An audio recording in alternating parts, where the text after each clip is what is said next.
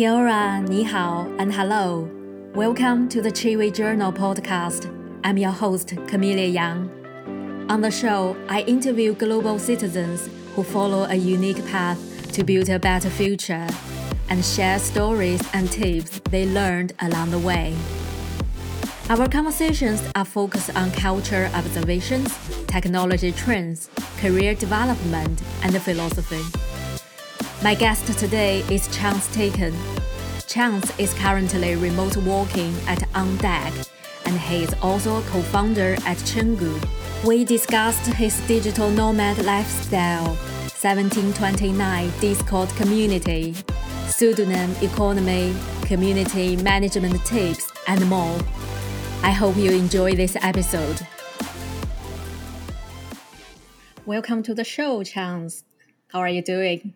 I'm doing well. How are you? Good. Where are you based at the moment? I'm currently in Istanbul, Turkey, although I'll be going somewhere next week. Oh, wow. When we met each other online, I'm very interested in your experience. What motivates you to be a digital nomad? It's a great question. I think I've just been doing this for a long time now and enjoy it. I really enjoy visiting a different country and kind of soaking up the different culture and the way of life. Ever since I first experienced that, it's almost like a drug of sorts. It's very exciting. I would say that's why I still do it. It's actually habit now. It's routine. Like it's actually harder for me to go home and settle down. In Canada, for example, whenever I go back, it feels almost the opposite of normal. Yeah. So where have you been in the past years?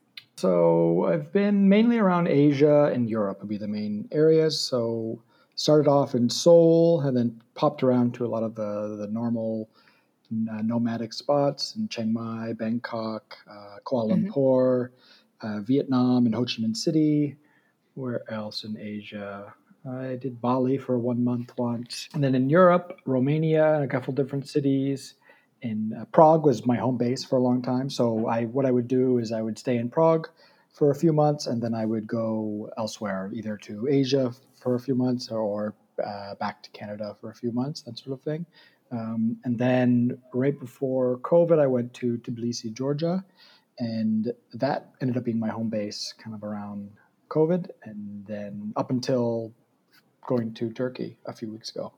That's where I was. So how do you cope with, I'll say like loneliness? Because, when I first moved to England, I know nobody and the COVID just hit. There's no chance for me to meet new friends. It's probably not good for my mental health if I don't know anyone to talk to. So how do you cope with that since you move around quite often? Yeah, no, it's a great question. It is a difficult thing. I think it's kind of an open problem right now. It helps in that I'm both extroverted and really I'm very independent as well. I kind of like an odd combination of those two things.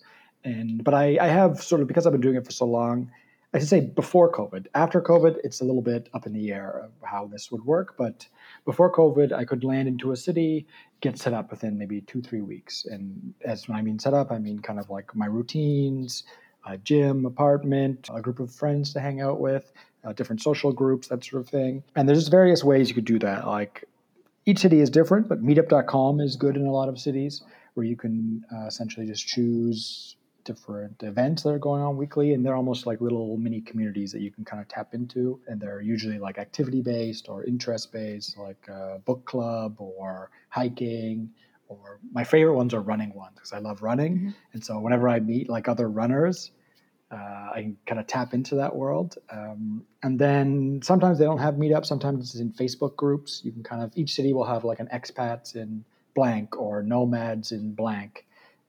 And that is usually a good place that's more so less social. It's more so for just all of the little things that you need to know going to a new city. Like how do I find an apartment here? Or I need a PCR test. Where do I go?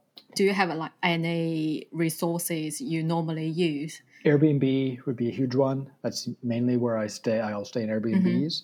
Airbnb it covers, there's a lot of friction around like an apartment. Like, how do I get an apartment? It's kind of, and Airbnb kind of covers that. They basically sell trust is essentially what they're selling, right? I can trust an Airbnb in the same way Uber. You go especially at airports, you go to the airport, and that's like notoriously where you get scammed in taxis. But if you can get an Uber, or it's usually different. I think it's Bolt in Georgia.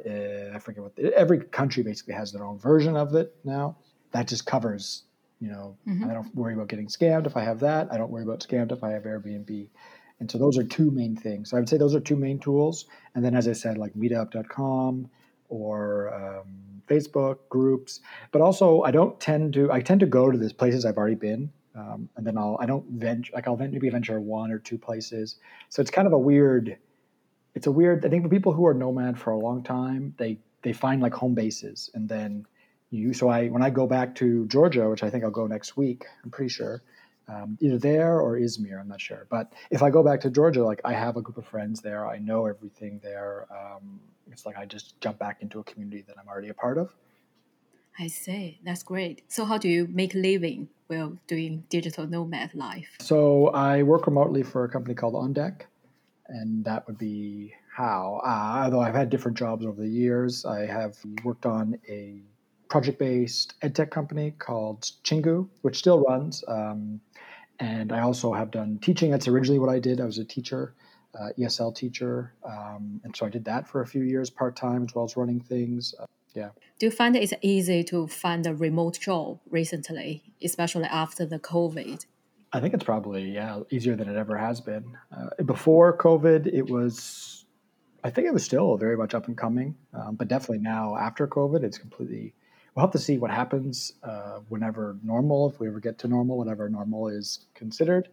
But I'm very curious to see, because a big issue before was you could have, like, a lot of jobs where they could be remote before, but just sort of the paradigm was being used to the office, and COVID was a forcing function to make people not be in the office. And so now people know, like both companies and employees, especially employees, know like, oh, I don't actually have to be in the office. Like I don't have to commute an hour every day, or in Canada, 2 hours potentially.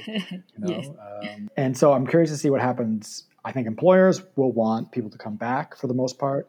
But we're seeing it right now. At least I'm involved in a lot of kind of keep an eye on the software developer world, and that's a big kind of debate and fight going on right now. Actually, even playing out in places like Apple and Facebook, even. You are the co-founder of Chengu, which is a collaboration online platform for web developer. Yeah, and specifically for learning or job prep. Yeah, it's basically there's a weird thing going on now where companies, I shouldn't say weird, but it's fairly normal for companies to want to hire entry-level developers who have experience, though. So it's kind of a bit of a chicken and egg problem. Like, how do I get experience if I can't get an entry-level job? But how can I get an entry-level job if they want people with experience? So Chingu kind of fits that kind of space. What's your users? What's the demographic look like? It depends when. So Chingu started in 2016, and for about 3 years, it was run basically free. We did remote cohorts, and I just sort of it was like a passion project for a long time. But then it was big enough that we decided, okay, let's turn it into something, a startup. And so two people who were members became co-founders with me. So before then, we had 140 different countries had come in. So in the 3 years previous, so like the majority of the world's countries had joined. So that was, it was a very broad demographic country-wise. But then once we went to paid, it was very much America, Canada, UK, Japan, Germany, countries that you could imagine, like you would expect. But we've actually just recently transitioned back to free, and I'm not really sure what we'll do with it. I think we're just sort of open to see what happens. I'm much happier to have it much open. Enjoy the actual Chingu as a startup, but I'm much more interested in what it can achieve as far as like helping people around the world. And so I was much less interested when we went to paid, to be honest. It was less exciting for me, harder for me to be engaged. So what's the ultimate problem you are going to solve with Chengu? From there's two sides. For the developer side, it's just they need experience, and also there's a thing called tutorial purgatory, which is this phenomenon for people learning, self-directed learners. I think it applies probably to any discipline, but it definitely applies to software developers, is you can find content, tutorials, all this is basically everywhere in either free or cheap. Udemy courses are the big one for software developers. It's like $10 for a course. So self-directed learners in this space, they'll have like 5, 10 Udemy courses they don't touch. Maybe they do 5% of it and then they just never touch it. So a big issue there is that they just don't do the work. It's hard to just procrastinating, watching tutorials and you feel like you're learning and then you go to build something and you have no idea. So from the developer side, that's what we're helping with. And then the other side, on the employer side, like right now in startup world, and it's just a huge pipeline issue for experienced developers. Even I work at On Deck, it's very founder centric and about like really focused around startups. And I see it all the time in Slack at work and in the fellowships. People are like, where is it? We need technical people, like we need engineers, and there's a huge shortage. So we're trying to solve that as well. So tell me about some details about On Deck. What is that, and what's your role there? OnDeck is an awesome, fairly new startup that kind of came to life during COVID or around that. It existed prior, and at COVID, it just shot to space, basically. It's a cohort model, a remote cohort model for learning, and it basically has a cohort for different topics and ranges. So they've had everything from writers, just design fellowship. Their flagship one is the founder fellowship. So anyone who wants to build something or they are building something, they come together and it's like really, really high quality a batch of people. Cool. It's pretty shocking actually when you go in there and see. It's like, oh, I used to work at Google and now I'm building this, or I was at Facebook, and that's like a normal person. Like that's kind of it's very normal. Like, oh, is that it? You just worked at Google? Like nothing more than that. And then there's health tech, climate tech. I think they even just launched a longevity one, which is super exciting. And they also are experimenting with drops in physical location. So they had a Miami one, which was really interesting. And then they're doing a New York one as we speak. So my role, I started as an experience associate there. And so kind of like a data analysis, somewhat design, supporting the fellowships and the program directors. But I've since switched to, I think my official title is matchmaking lead. I'm not sure. That's a cool title. Yeah, it's an odd title. When I tell people that, they're like, "Do you work for a dating company?" Yeah, it sounds like that. Yeah. Especially if you think like the India context. India, there's like in that they have a matchmaker is like an important role in their society, like matching. Yeah, Same in China. There's a proper profession. Yeah. So matchmaker. Yeah. I might need to change that, but it's essentially like one of the things that really excited me about On Deck, and one of the reasons why I was drawn to it was it's just this amazing network of all these different ambitious, successful, talented people in all these different disciplines. And so I'm thinking like, how can we best connect them? And I should just give a little more context with Chingu. It's basically the same thing, was connecting learners. That's kind of the thesis of Chingu, is that if we bring people together and optimally connect them or advantageously connect them into teams, pair programming, or even cohorts itself, you can create this value that just didn't exist prior to that. And so super exciting there. How can you connect these people? So when you connect people from different cultures and backgrounds, have you noticed any problems or challenges? Take me as an example. When I live in New Zealand, I'm a Chinese, and I do encounter some culture differences and similarities and some stereotypes. So I'm very curious, based on your experience, have you noticed anything interesting you'd like to share? Oh, that's a really great question. So in Chingu, as I said, it's 140 people that have been through. So you can imagine I think that's like 71 or something like that % of the world's countries. So we definitely have had this as something we have to be aware of. And I've put a lot of thought in design work around how can you create an environment that all of these people can come into and feel like super welcome and to be able to collaborate. Because you'll be like, if you're putting someone from Nigeria, Zimbabwe, UK, and the Netherlands all in one team together and just say like, go. And it is really interesting. I think it's a really unique experience for people. And it's a good learning experience just from that for people to do it. And they kind of learn on their, as they go. There have been lots of funny situations, maybe some odd ones too, some challenges. Like what would be one example that would be safe to talk about? Just a lot of countries, even like with matching, countries have deep histories, right? So especially, you know this in China, one of the longest histories of human civilization. I don't think this is much of an issue. I've never had to think about this, but like China and Japan would be an example. Like there's no issues there matching, but like for example, India, Pakistan, could that be potentially be an issue? Or in the Middle East, there are things that have to be aware of. Usually not an issue, but like I have had to ban people because they DM someone basically and said like, "You're from this country, so I hate you." I see. And had to just be like, "Sorry, we can." Like I understand there's a lot of different, deep histories and rivalries and all this stuff that I can't understand, but we just can't have that here. But for the most part, it's been complete. There's never been a huge blow up around that stuff. It's been fine, but it has been super interesting. And I think it's part of like the charm of Chingu and why I'm super happy to go back to what we started from, is that when we launched we call them voyages, essentially a cohort, there'd be like a group of people coming together, and then we group people into teams, software teams, for the most part,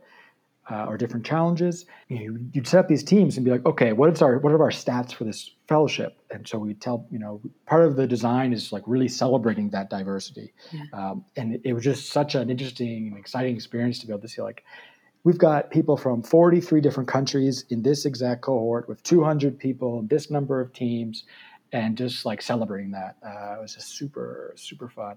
So let's talk about 1729. That's where we met each other. I think it's under a Startup City post. I leave some comments, then you reply back, then you create a Discord community. So what motivates you to create the Discord community and gather people together? I'm a community builder at heart. That's just who I am. Even when I was a kid, like my friends, kind of like I like to bring people together, and especially people who don't normally would fit together. I like to try to find ways that they can relate to each other. So it's like a personal thing, just from, I guess, who I am as a person. But I think also with my experience with Chingu has just sort of made a lot of this stuff is a lot easier for me because I've just been doing it. Like Chingu's, I forget how many, but it's around 70 different cohorts. So you can think of each cohort as like a mini little community, and all remote. So Slack, a Discord, all these different tools, I've experienced with them.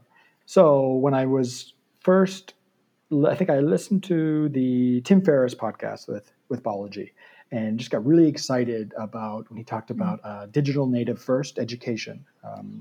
That's kind of the thesis or the theme. I'm very excited and interested in helping improve things around the future of education.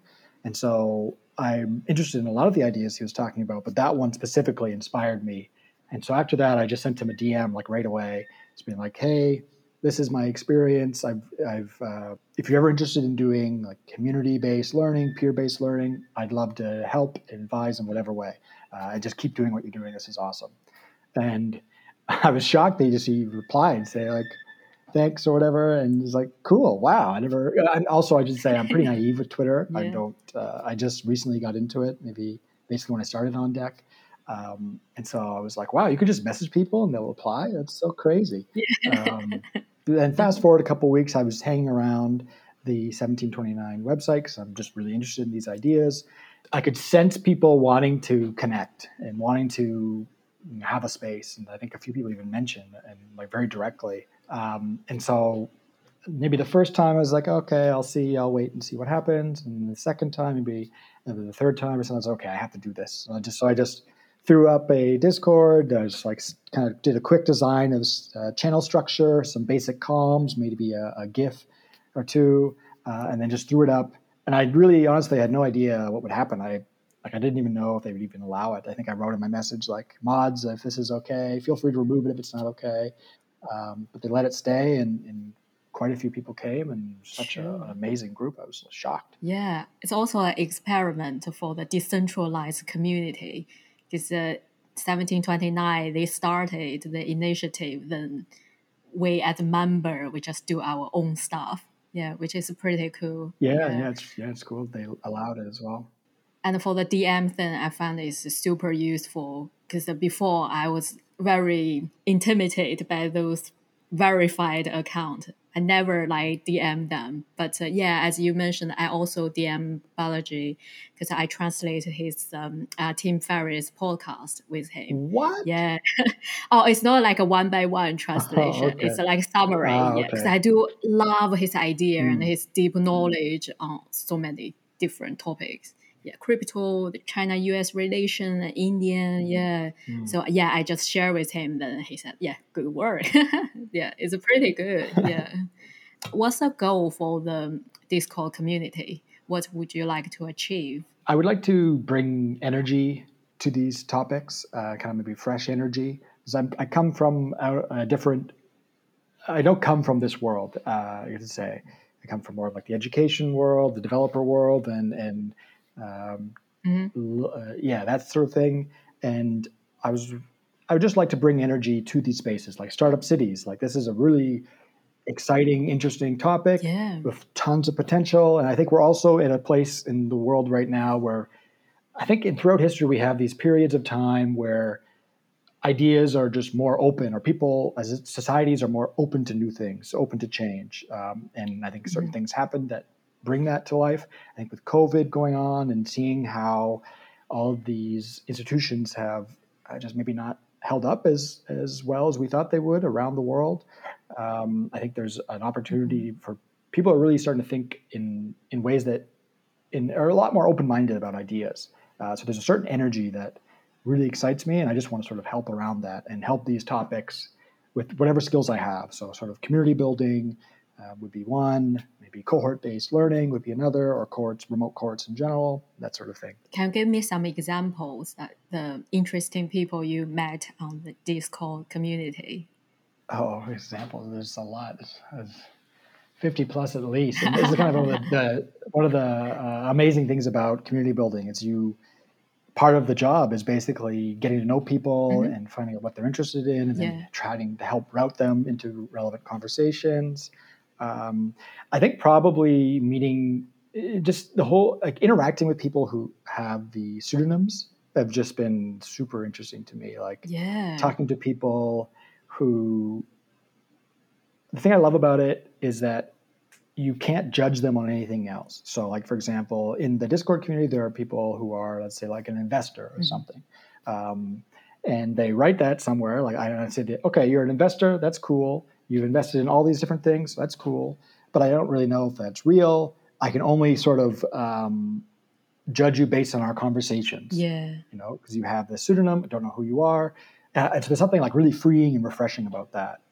In the same way, I think starting a community with people who don't know you is also really interesting, exciting for the same reason. Because, like, let's say if I'm in Chingu, people know who I am Mhm. generally, and that changes how they react to you. Like it, yeah. So, whereas in the start of this one, like I'm a nobody to all these people. They don't know who I am, and I so see. um, everything has to be earned. You have to earn respect from other people, and it's just through action and conversations.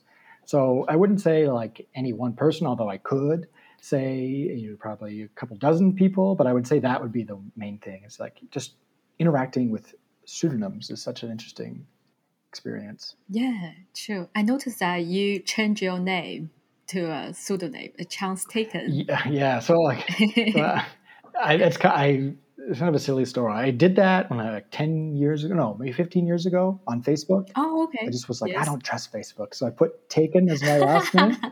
Okay. And so my Twitter actually was that for a long time. Like everything kind of was that for I don't know why. I just got used to doing it, and then Facebook last summer disabled my account because of it, just randomly. Oh, Like after 15 years, they're just like, oh, really? you have a Okay. fake name. I get that just as chance, anyways, half the time.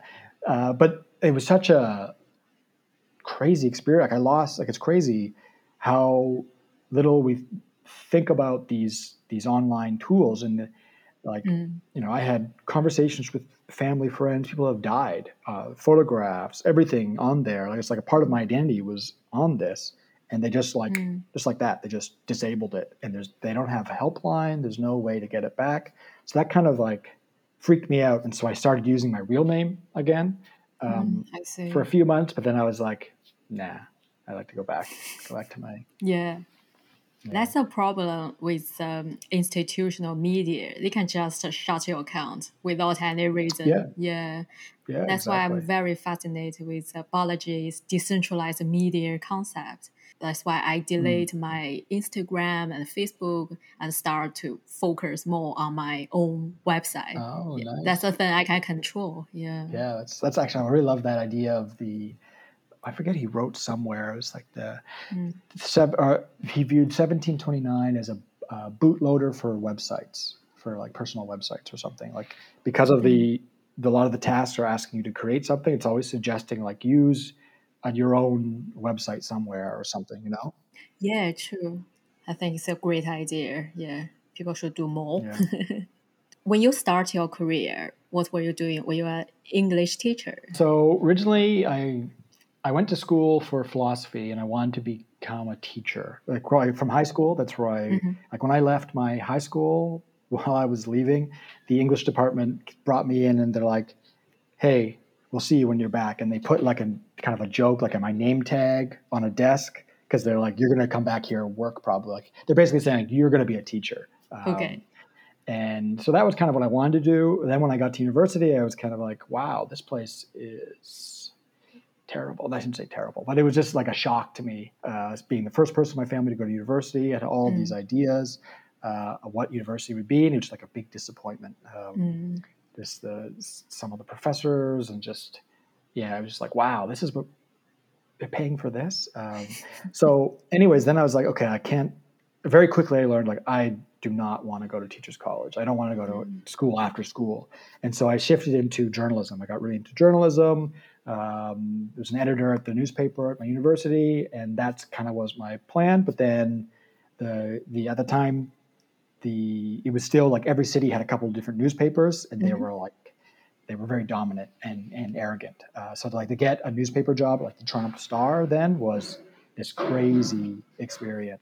Um, so then I shifted back to education, but I was like, I don't want to go to teachers college unless I know this is like absolutely what I want to do.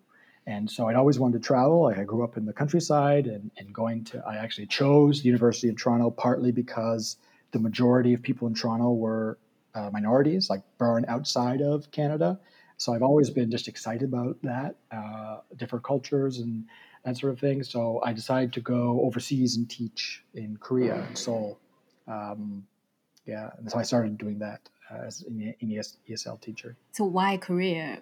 Do you have any other options, or that's the only country you want to go? Uh, that was probably a silly reason. I think my girlfriend in high school and university, her sister was a teacher in Seoul, and so I got like secondhand information about that. And also, one of my Yeah. best friends in university is Korean ethnicity, born in Seoul, but that he grew up in Canada. And so, just these hearing about Korea and all of this, I was like, wow, I want to go there. It seems awesome. Can you adapt yourself in Korea? Because it's a total different country from where you're born. Yeah, it was. I mean, I had also, I should say, I was really interested in Asian culture in general. I took like a Chinese philosophy course and this sort of thing. So I Oh. had like some background around cultural stuff, like sort of the Confucius mindset, that sort of thing, but nothing to prepare me for. I think anyone who goes to a different city or a different country that's drastically different from your culture, you're going to have this sort of culture shock. But from just the way I am, like, I'm just like, this is amazing. I love this. Like, I'm just sort of like hanging on every little difference. And it was just such a life changing experience. Just the idea of, I love having these conversations with people about their first maybe couple months in a different country in their life, because when they move somewhere new, because you notice in yourself, you just start. I don't know how to explain it really, but you just notice all of these things that are different from your culture, but they're still okay. And it's like, wow, it's just, yeah, an amazing experience. Yeah, when I first moved to New Zealand, I hardly understand what they are talking about because they speak English but a different Oh yeah, accent. Yeah, so yeah. I was like, oh wow, I was doing great, adapt myself pretty quickly. It's very fascinating how quick you can Mm, adapt. It's like you we have to. last year we were all in pandemic, but we all coped very well. Yeah, that's why we have achieved what we have as humans. That's what we're good at. We're good at adapting. True, true. So when you go back to Canada, do you feel like you are not belong to there anymore? Do you still consider Canada as home? That's a good question. It definitely is like, I think in like family is considered home. Wherever my family is, I'll consider that home because I feel at home around them. But definitely, I think especially coming from East Asia, I think so. You would understand this for sure. Going from East Asia to maybe Europe is a little bit better, like London, I think completely different, but probably New Zealand's closer to it.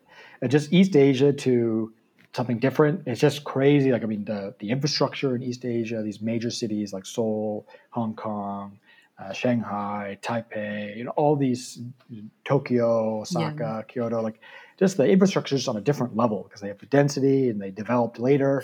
And so it's definitely reverse culture shock being like, wow, the subway is so terrible in Toronto. It takes so long to get anywhere. Like everything is so slow. Yeah, true. And but the flip side is in Canada, beautiful nature. It's wow, oh my fresh air. This is amazing. Um, but I definitely find it a little difficult. I think Europe I really like because it has kind of the critical mass, has the history, the transportation is good generally, and it's a good quality of life. It kind of forces a quality of life on you a little bit more than I think Asia and North America Yeah, do. true. So every time I go back to China, I just shocked by the technology progress. Yeah, the Oh, facial yeah, recommendation, and every time I use cash, people will give me a look. yeah. Where are you What? from? Why you use cash? Yeah, Yeah, like kind of yeah, that's like look down almost like what is that? Yeah, yeah. They look me like an alien. Yeah.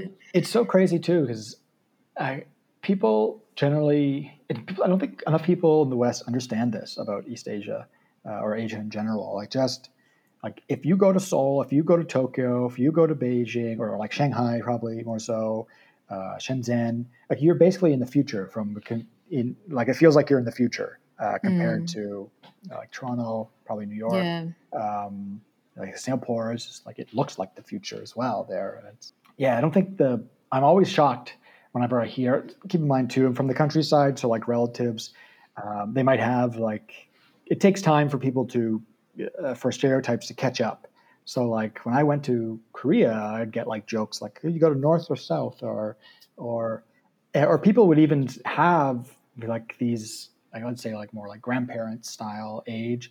Like they would think Korea is just a super poor country, South Korea. It's like you have no idea what's going on there. Like it is crazy. Yeah, True. Even for people, when they think about China, they probably think yeah, 1970s China. yeah, Yeah, but yeah. it changes dramatically every year. Yeah, the Oh speed yeah. is just amazing. Some of my favorite books have been this sort of I don't know what the genre would be, but it's basically like history for the last 10 or 20 years in Mm. X tiger nation. The tiger, what are they called? The tiger nations or tiger cities or something? I remember that Asian Four Asian Tigers tigers. Nation. Yeah. Yeah, something like Yeah. that. Yeah. There's so much like just in China alone, I think migration has been the largest migration in human history has happened in the last like 30 years in China. Hmm. People, it's like something like I'll have to look up the number, but it's hundreds of millions of people have gone from X place to cities Yeah, within exactly. China Hmm. alone. Like it's just Canada. I don't know what the population is. It's in not even 100 million, right? It's like 30 or 40 or something like that. It's just crazy. Yeah, it is. Yeah. Due to the pandemic, people probably think about leave, not just stay in the tier one or two cities. They probably want to move to somewhere cheaper but a good life quality. What's your advice for people if they want to experience digital nomad life? Yes, this is something I'm really interested in, and Abology talks about it a little bit, talking about like this is like an obvious larger trend that seems like it's going to happen, or it's a high probability that it will happen, in that if things go to normal or relatively Mhm. normal, and suddenly people have all these remote jobs, some percentage of those will go back to the office, but some percentage of them won't. So you'll have all these people who have remote jobs and they live in very expensive cities for the most part, and where it would be Western Yeah. Europe, America, Canada, Australia, New Zealand, or wherever. And so the question is like, how long will it take for them to? It also depends like what roots you have. But he talks about it as like if he was someone. I think if the question they asked him like if you were young in your career, what would you do? And he was like, I would get a remote job and I would go to one of these cheaper countries because you're saving crazy amounts. Like the amount you would pay in San Francisco, that you just how much you have to pay to the cost of living. You go somewhere like in Georgia, Tbilisi, Georgia. I think it's like top 10 cheapest places in the world. But of those, it's probably it's super safe yet. Like it's extremely safe and it's quite open to foreigners. Like they have a digital nomad visa. They have a lot of incentives to sort of attract people before COVID. Actually, they were doing this. They're kind of like Estonia. And so, but that doesn't really, I think people have a lot, it's like, how do you do that? I think, certain personalities are more open to it. I would say find communities where this sort of thing is normalized. And then you can people will help you through it. I don't really know if there's that many actually. I've kind of toyed around with creating one of these communities because I think it needs to exist, but I don't know if I have time for that. But someone should create that. Maybe I will if I can find time. But that in general, I would say for a lot of things, if you can find communities, right now we're kind of in the, I think, beginning ages of just these really exciting like age of communities where where tooling is coming. Companies are getting like 20 million Series A funding around like metrics for communities. Like there's a lot of capital going to communities. And then just, like Discord alone, there's some ridiculous amount, like millions of communities on Discord alone. And there's just so much knowledge you can find from these. Yeah, I'm very interested, like, because I noticed that you're doing a lot of things. How do you manage your time and energy to do so many different projects? I don't think I'm a good person to ask about this. What do I do? I would say I'm not very disciplined from my perspective, but I'm constantly trying to be and trying to kind of get better at this. I think to give you for example, this last week I've been a lot better, and I'd say when I'm doing well, I'm sort of like task management's really clear. I have bundles of routines, like a morning routine. This is what I do. So like I say, meditation, journal, running. Those three things, and then like brushing teeth, that sort of thing. But if I'm knocking those off and getting good sleep and that sort of thing, everything else kind of just rolls faster. Like I have my on deck work, which is a very pretty strict timeline that I keep for that. Like this, I am doing that around that. And then sometimes based on the day, I'll adapt it. This is also one of the beautiful things about remote work is I can adapt my day to fit whatever comes up. Like let's say I have to have a meeting. It's just easier for my coworker to have a meeting at 9 a.m. I can switch to that and then work on something else at a different hour when I would normally be working it on deck. So you can move things around, but I would just say, to the short answer, routines. Having routines, it just changes your life at that sort of thing. Yeah, build the system to support you. Yeah, because I do a lot of different projects. I got asked this question quite often. Yeah, I feel like you're very good at this. I think once you build the routine, you can't just go automatically. You don't need to think about what do I do next. You just do it. Yeah. So final question, what do you get most excited about future? That's a great question. There's a lot of things. I think what we touched on before about this I don't know what you call it, but it does feel like there's something going on where just people are more open to different ideas. And they're excited for that. So like I would say that like as an umbrella, just I don't know what they would call that, but whatever that is I find really exciting because I'm super open-minded. I think it's partly it just comes with the habit of people who travel around that just happen there. Either it's a filter for people like that, but also it broadens your mind, just seeing all these different cultures. And so it feels like the world is becoming more open, like maybe just more open to wild ideas. Like people are talking about crazy ideas and it's normal. Like that's, like we're talking about cloud cities and, how decentralization and just all of these really interesting ideas. People are like making countries and stuff. Like some of it's kind of wild and we'll see what happens. But I just love that there's this openness right now and excitement around the future, at least amongst certain communities. True. I do feel like when I'm online and chat with people from Twitter, I feel like I belong to here with all the crazy ideas and the future. But when I live in London, it's a old city and a lot of people, they're not adapted that fast. I feel like I live in different worlds. I feel like there are two chameleons living in this world. Yeah. Yeah, it's very interesting observation. Yeah, I do feel the gap between the online and the physical world. I don't know if you noticed that or... Oh, for sure. I think I think this has basically been the main idea. This is why I've been so interested in remote cohorts, the past almost 5 years now, is because it basically, like in programming, it really was clear to me when I first started to do it. I forgot about that too. So when I left teaching, I wanted to become a developer. That's what I was transitioning to. Yeah. And that's kind of, on the way there, I created Chinku.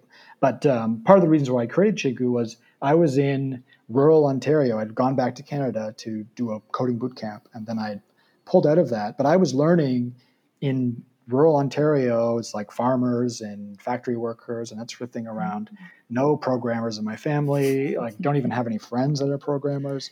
And so I remember working on a challenge and just being like, how do I do this? And like talking to friends or family, and they're like, I don't know what you're talking about. No idea, yeah, like there's no empathy there. And maybe they can't, right? It's just, but then once you get into a cohort or a community of people who they understand, like, I get you, I understand, like, oh, here's what I did to help with this. And you're like, oh, it just feels so nice to be around people who are excited about these. And so I guess, that'd be one thing, super excited around communities and like optimally organizing people to really to allow them to reach their potential in these different things. So I feel like when you group people together, these ideas, like what you mentioned on Twitter. Twitter is basically this, maybe a more broad topic. Like you get in tech Twitter versus, I don't know, there's probably like a biology Twitter is its own Twitter now at this point. But you just around other people who get it and who are excited about this as well. And so it just like energizes you. Whereas in real life, it's just harder to find that. You have to find those physical groups. True. Or you build one. Yeah. But even then, it still has it. Like, if you have to have critical mass, like in London, it's easier to have meetups where you could have a meetup around these topics. But then it's still like people have to go there. You have to schedule time, and it's true. A lot of trouble. Yeah. So, what's your top 3 tips for community building? Because I'm running a writing community for my Chinese reader at the moment.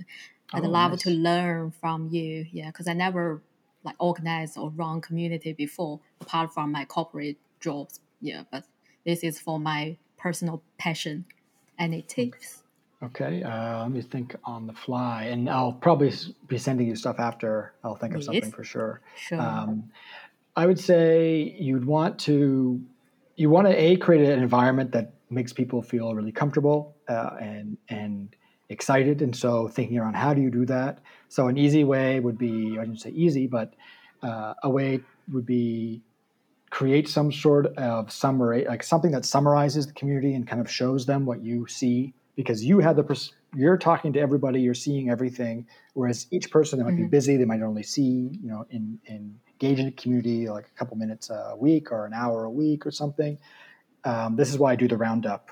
The community roundup is because it's a kind of a quick way where I can send to you and say, like, this is what's going on. And it's almost like you can express how you see the community. Like you see it, but it's hard for other ones to see it. And so it's like a way to show them what is really going on. And it's also a way to get people excited generally.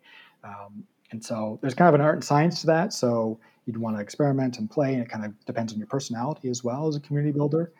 Different people have different personalities. They can bring interesting things to the table, which is interesting in itself. So that would be one, or I guess that's 2 really. That's like created a friendly and exciting environment would be 1, and there's various ways you can do that. It's a pretty general thing, and 2 is more tactical. Is like have a community roundup that could be through an article that I've done it previously. Even today, I was listening to the Bankless podcast. That's they have a DAO, Bankless DAO, if you've heard of that. And they have a weekly roll-up that's like around crypto stuff, which is like all the news around crypto and that DAO and memes, and it's in a podcast form. And then what would be another one? I guess intros channel is a tactical one as well. Like have an intros channel, depends what like where your community is housed. Like if it's in a Slack or a Discord, it's a lot easier. But it could be however way you do it. And you'd want to basically, the essential thing is you want to be able to know like who each person is, and like specifically, it's kind of like designed to intro structure as well. It's probably sounds a little nerdy, but it makes a big difference. And so that like it's optimized for ways that other people could connect with them. So if I go into a community and I see like a big blob, like a big paragraph blob, it's hard to read. I don't know what they're going to write. Whereas if you see like a really well structured intro, I know like, oh, I connect them on this. It's like very easy to read and find and connect with them. And so that can help the community connect together if they know, because you'll have, every community will have like the super connectors who will, like Kriti in this one, she's absolutely that. Like she's probably talked to more people in the community than I have. I say, yeah. I got a meeting with her next month. Yeah, she's great. Yeah, Cool. Yeah, definitely. So what's your next destination this year? So I'm thinking next week is I have a flight to Tbilisi, Georgia. I booked a round trip when I came, and I'm debating where to go. I was thinking either Izmir in Turkey, another city, Montenegro, or back to Tbilisi. I think I'm going to go back to Georgia because I want to go to the other ones, but I just have a lot on my plate right now, juggling different things. Mm-hmm. And so being able to focus and hunker down with the places I know, friends that I have, that seems a little more attractive. So I'm probably going to go to Georgia for a month or so and then back to Canada, hopefully, whenever they open up. Thank you so much for your time today. And thanks for sharing everything. Oh, this has been awesome. Talk soon. Yeah, thanks for setting this up. Ciao. Thanks for listening to this episode of Chewy Journal. Remember that you can join my monthly newsletter at camilleyang.com, where I spend 140 hours digging valuable insights from books, articles, and podcasts, and share them in a 6-minute, easy-to-read email. If you like the show, please rate or leave a review on Apple Podcasts to help others discover this podcast. I'm your host, Camellia Yang, the Chewy Girl. See you next time.